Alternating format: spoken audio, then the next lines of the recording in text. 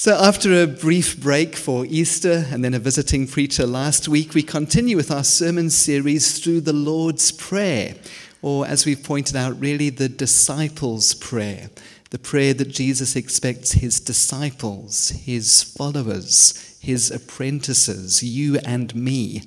He expects that we will be praying this on a regular basis. So far in the series, we've had a look at the three requests that we make to God, about God. Hallowed be your name, your kingdom come, your will be done. And then we've looked at two of the requests that we make to God about ourselves. Give us today our daily bread. Forgive us our debts as we also have forgiven our debtors. And this morning we're going to have a look at the final request that we make to God for ourselves. It's a request in two parts. Matthew 6 verse 13. And lead us not into temptation, but deliver us from the evil one. As I say, it's in two parts, and we'll look at the second part of the request next week, but we'll look at the first part today. Lead us not into temptation. As I thought about that phrase, a couple of one-liner quotations came to mind that I've picked up over the years. I think it was Rita Brown who said, "Lead me not into temptation, I can find the way myself." Someone else once said, "Most people would like to be delivered from temptation, but would like it to keep in touch." The principal of my Bible college, if you offered him a sweet or a piece of cake or something, he would say, "I can resist anything except temptation," which was a little bit worrying, really, coming from my Bible college professor. This morning, I'd like us to look at this little phrase under three headings. Firstly, what is it that we are actually praying? Secondly, why do we pray it?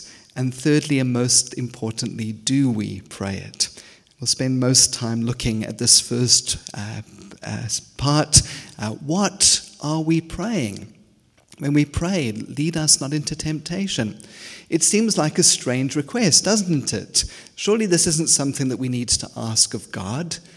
God is a loving Father who cares about us. Surely He's not going to lead us into temptation. And more than that, doesn't the Bible itself seem to argue against this request? Remember James chapter 1, the Bible says, "When tempted, no one should say, 'God is tempting me,' for God cannot be tempted by evil, nor does He tempt anyone." So what is going on here? Well, I think there are a number of things that may help us in understanding this prayer. Number one, it is true that God doesn't tempt us. As I said, this part of the prayer is in two parts, and we need to keep those parts close together. Jesus tells us to pray, "Lead us not into temptation, but deliver us from the evil one." It's clear that there is a distinction between God and evil. In fact, we see this exact pattern in the life of Jesus. I remember after Jesus' baptism, the Holy Spirit comes upon him, and immediately after that we read in Matthew chapter 4 that Jesus was led by the Spirit into the desert to be tempted by the devil. God didn't do the tempting, but in some way he led Jesus into a time of tempting. Now, how exactly that works in our own lives, I'm not sure, and the Bible doesn't give us a great deal of detail explaining this to us. What we can say, though, is that while evil does not come from God, God can use evil for good. God is so in control of evil that He's able to use it for good in our lives, and that can be a great encouragement to us. One writer points out that evil is no giant staggering through the world at his own whim. Somehow evil accomplishes God's will for purifying and disciplining His chosen ones. Number two, I think it's important to see that the word temptation can refer to two things. It can mean an attempt to get someone to do something wrong, what we most often understand by the word temptation, but it can mean a test or a trial where you test the quality of something or someone. And so we test ships before we send them off filled with passengers. Or you have test pilots who test out a new type of aircraft. If you're a young person, you may have gone for a driving test. You're testing the quality of something or someone. Pastor John Piper points out that in some senses, all of life is a test and a temptation. He says there is no moment of your life that is not a moment of temptation, a moment when unbelief and disobedience is not a possibility. Another writer puts it this way: there is no experience that we meet in life which is not in a sense a testing. Every moment we are required to make a choice, and our choices prove us. Here is a duty. Shall we do it or not? Here is a call to service. Shall we accept it or decline it? Here is an impulse to something worthy. Shall we yield to it or repress it? We have money.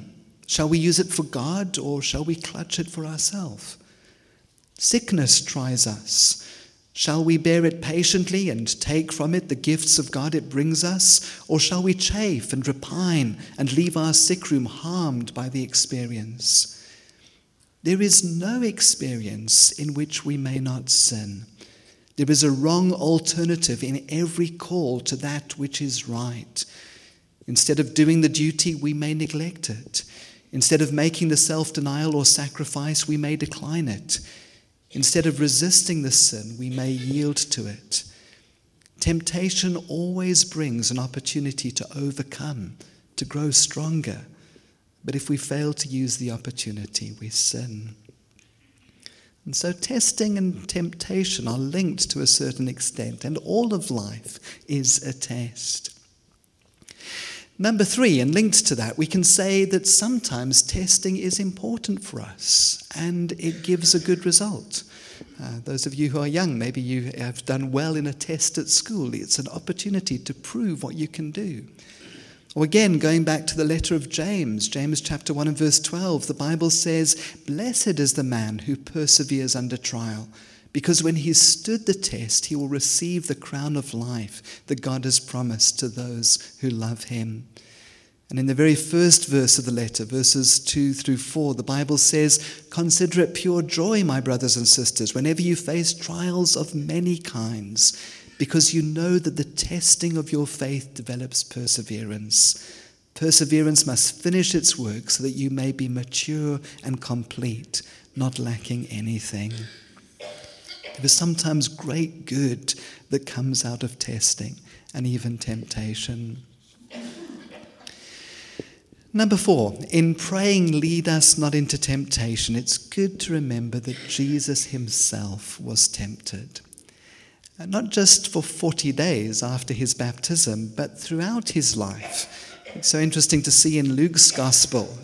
Luke tells us that after those 40 days of temptation in the wilderness, we read that when the devil had finished all this tempting, he left Jesus until an opportune time.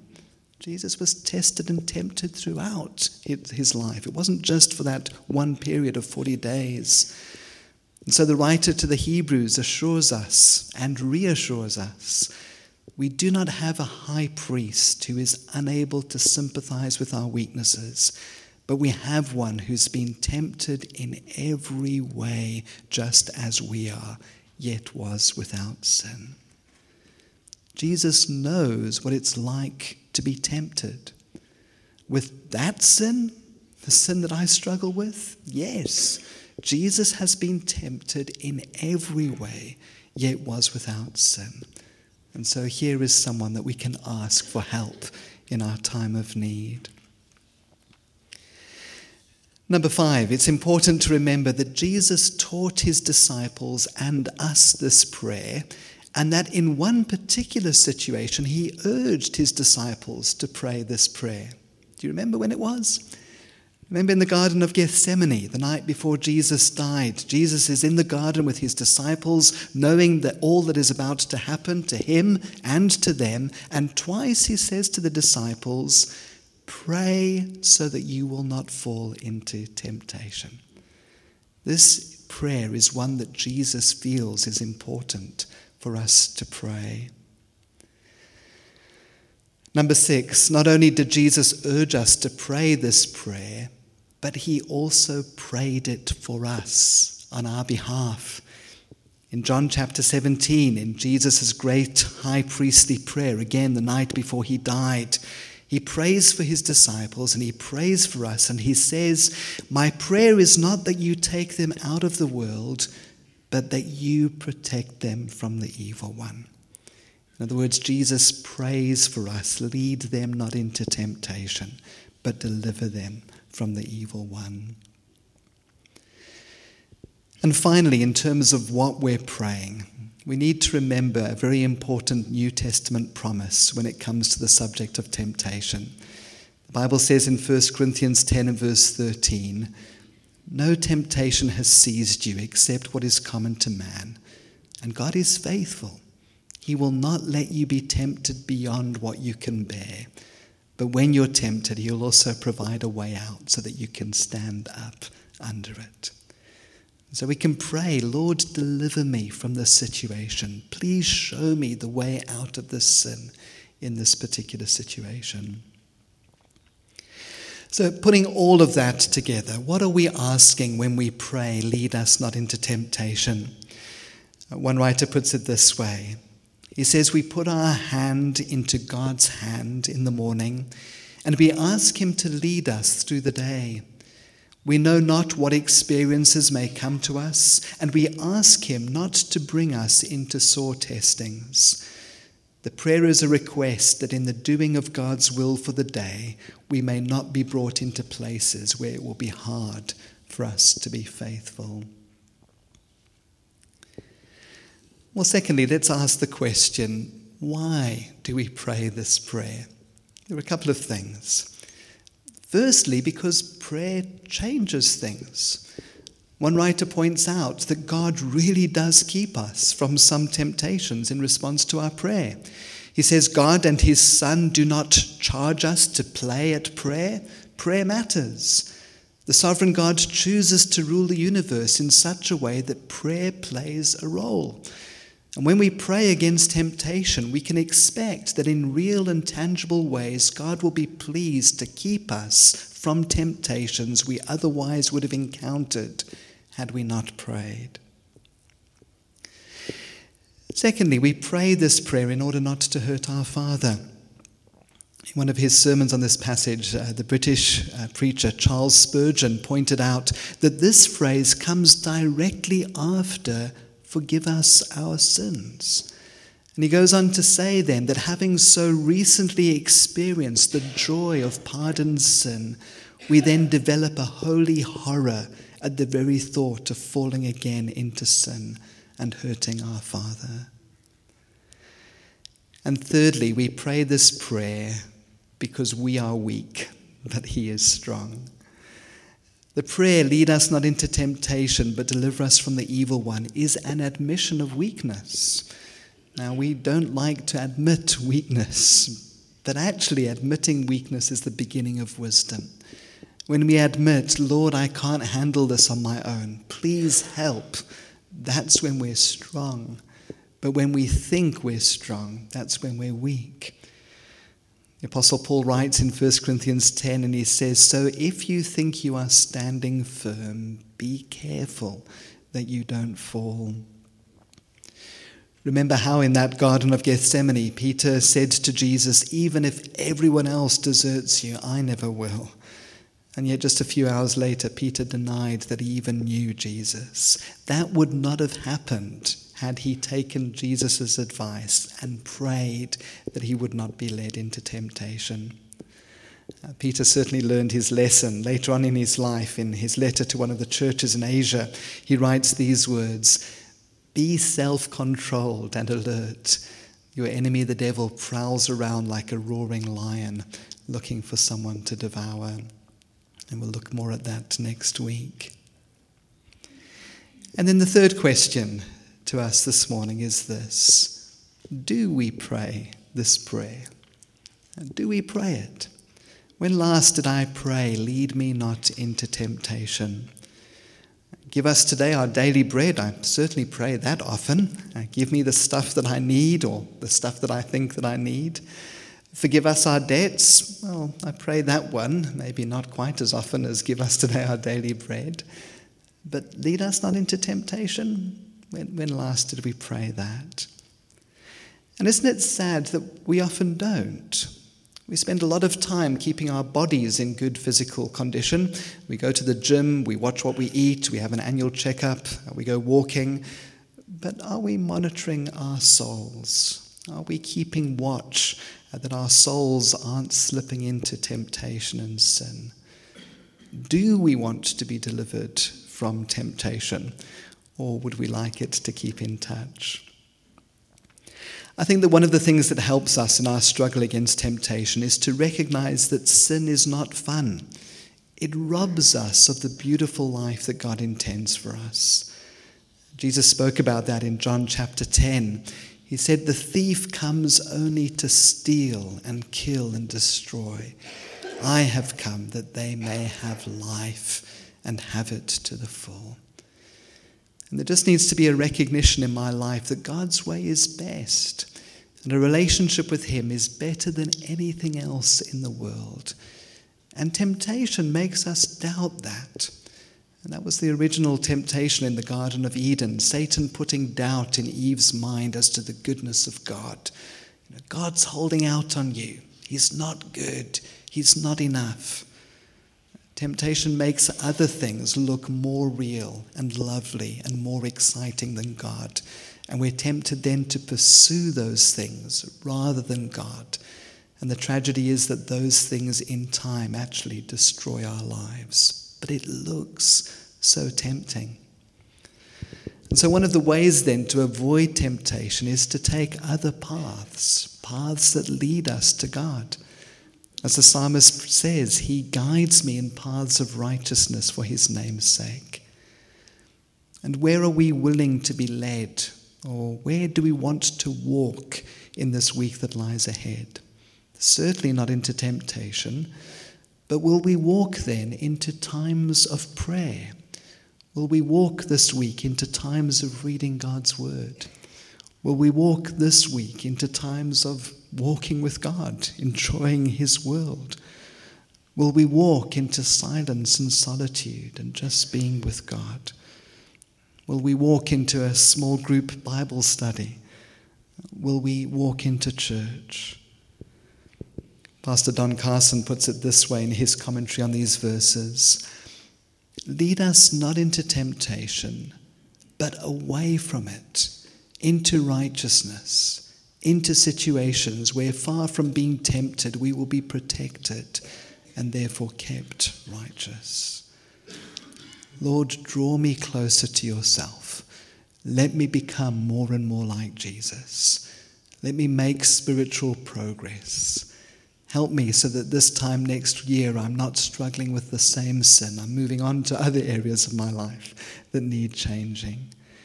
Lead me not into temptation, but lead me deeper into you.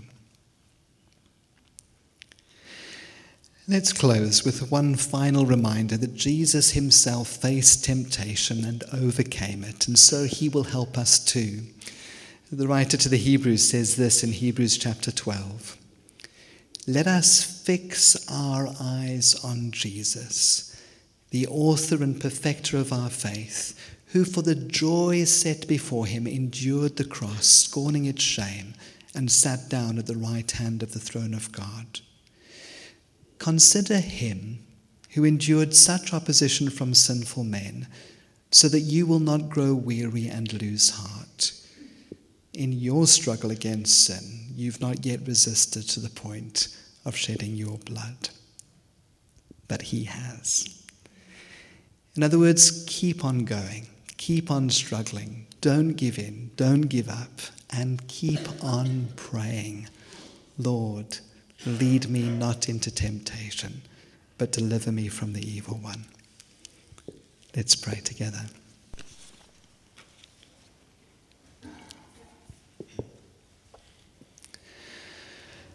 O God, I cannot undo the past, or make it never have happened. Neither can you.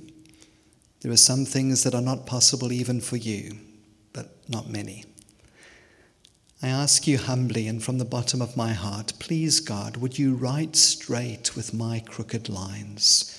Out of the serious mistakes of my life, will you make something beautiful for you?